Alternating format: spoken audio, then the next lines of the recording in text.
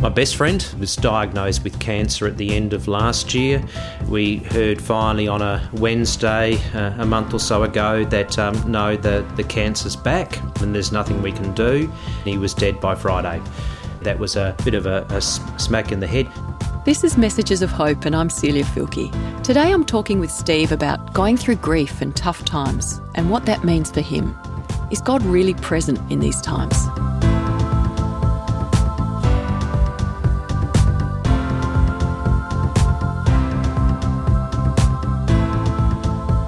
This is Messages of Hope, and I'm talking with Steve about what sustains him in the midst of grief. Steve, you've been through some pretty tough times in your life, one of them quite recently. Can you share with me what that was like for you? Well, my best friend was diagnosed with cancer at the end of last year and had surgery. They thought that they had got what they needed to. It was a difficult cancer, but he just wasn't really rebounding. And we heard finally on a Wednesday a month or so ago that no, the cancer's back and there's nothing we can do.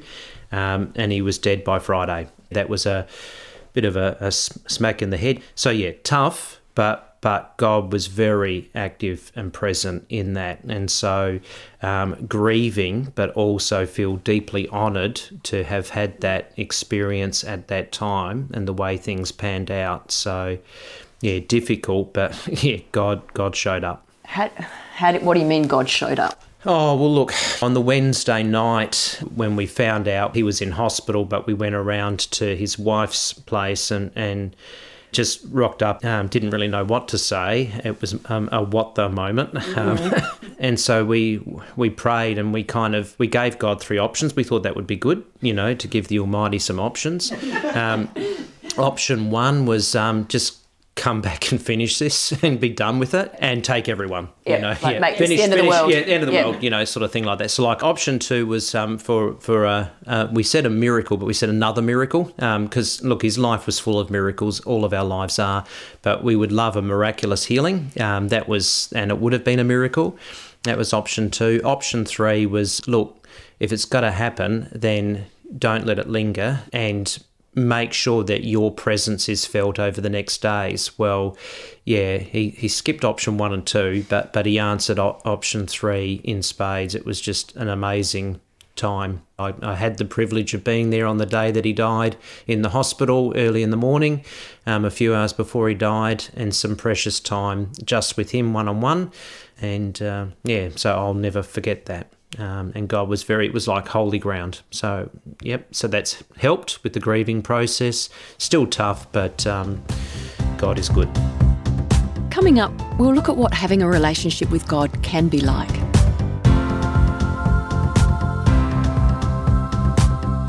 You're listening to Messages of Hope.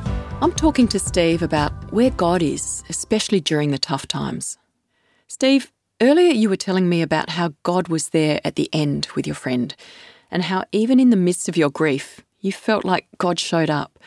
Can you give me a bit more of an insight into what that was like? So Mike was on some pretty strong drugs in the lead up, so palliative care. He was not able to ring or anything like that, but that Friday morning, somehow he managed to ring his wife and say, I think this is it, and can you come in and can you get Steve to come in? So I got a call at 5:30 in the morning, and look, because we'd only found out a day or so beforehand that the cancer was back, she said, can you come into the hospital? I said, yeah, sure. When? She said, no, now. Oh, okay, sure. So I was in the car and down there by 6:30, and it was just a precious time.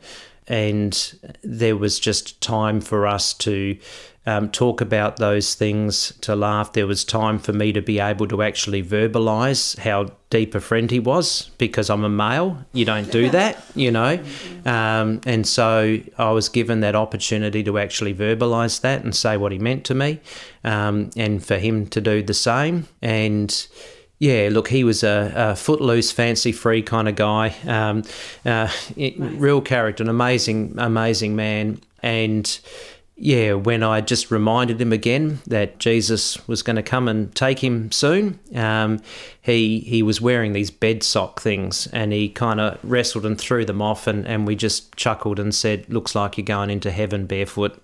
There's a lot more to that, but it's that holy ground experience where you know that, there's death, there's dying, there's human weakness, but the strength of God. So in a blink of an eye, he was going to transition from someone who was wasting away to someone who would be leaping and bounding, and so that it was precious. Experiencing the death of someone close to you or a traumatic event like that can either strengthen your faith or shake your faith. Have you ever questioned whether God is real? Many years ago, like as a late teenager, really was struggling. I've never had a moment in my life when I haven't believed in God, but at that point I wasn't convinced that God believed in me. And I really struggled with that. And so it was like, God, I need a sign that you care for me.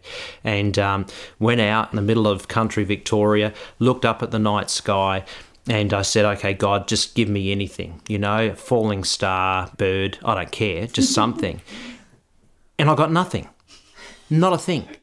Not a satellite. I don't think it's even possible to look at the night sky for any length of time in the outback and not get anything. Well, I got nothing. And so I just walked back devastated thinking, no, God, what do I do with that? God doesn't believe in me. And I went back to the dorm, and it was like an audible voice from God. It wasn't, but it was like an audible voice saying, wasn't quite the affirmation I was needing, but it was the words, you idiot. And that it's was God's words. That was God's words. Yeah, thanks, Sils. And because right next to my bed was the Word, the Bible. And here I am standing outside looking up at the sky for a sign that I could actually interpret anyway. I could have got a satellite, a falling star, a comet, an alien come down. I could have had any number of different things, but then it would still have been subjective. And God's going, you're looking at that. I've actually told you what I think of you. I've written it down, so there's no mistaking it. So for me, that was like a turning point, a real love of the Word, that you want to know God, you want to know what he thinks in any situation, then read the Word, get to know the Word, you'll get to know God. And that's the other side of it. It's not just me giving God a list of demands. It's God, just affirming, this is who I am, this is what I'm about, this is what I think about you, I think about the world, I think about everything. Here it is. I just keep exploring that, and it's a lifelong conversation. Coming up, we look a little closer at what having that conversation or closer connection with God can be like.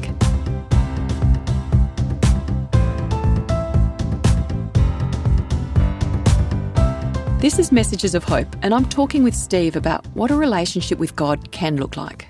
Earlier, when you found out about Mike's cancer being back, you said you all prayed together for Mike. That's something I'd like to know a little bit more about.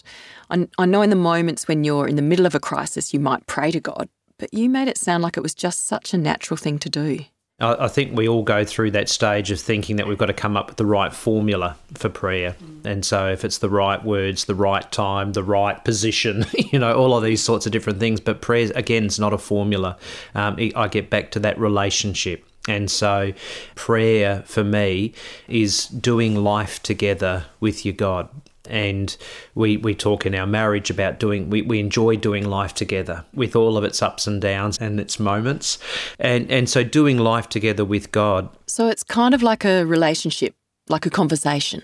It is a conversation, and it's natural to you. You don't have to be someone else, present someone else to God. So I'm not going to try and imitate someone else. I'm going to pray like Stephen, because that's who I am. I'm fearfully, wonderfully made, and God knows me, and so he can fill in the blanks. And if I start turning it into a performance, then he's going to go, what's with that? It's that relationship. God knows us, he made us. So walking through life, journeying through life with God is an amazing thing, because, sometimes I see the way things work out and I go, that's what you're up to. And it's kind of cool. And there's other times when I go, I have no idea what you're up to, but that's kind of cool too. So be it. That's the journey. So how did that thinking work out when your friend Mike passed away? So I could look at my friend, he could have been miraculously healed, and we've gone, oh, that was an amazing miracle of God. And people have gone, oh, that was just health. It happens sometimes. And so you could go, well, God didn't show up, did he? Well, he did show up, and the guy died, So in both of those instances, our first choice of prayer mightn't have been answered, but God's still there, because he's not just a God that, you put a coin in to say, I press this button and this is what comes out. He's a relational God, and he's there in the good, the bad, the ugly.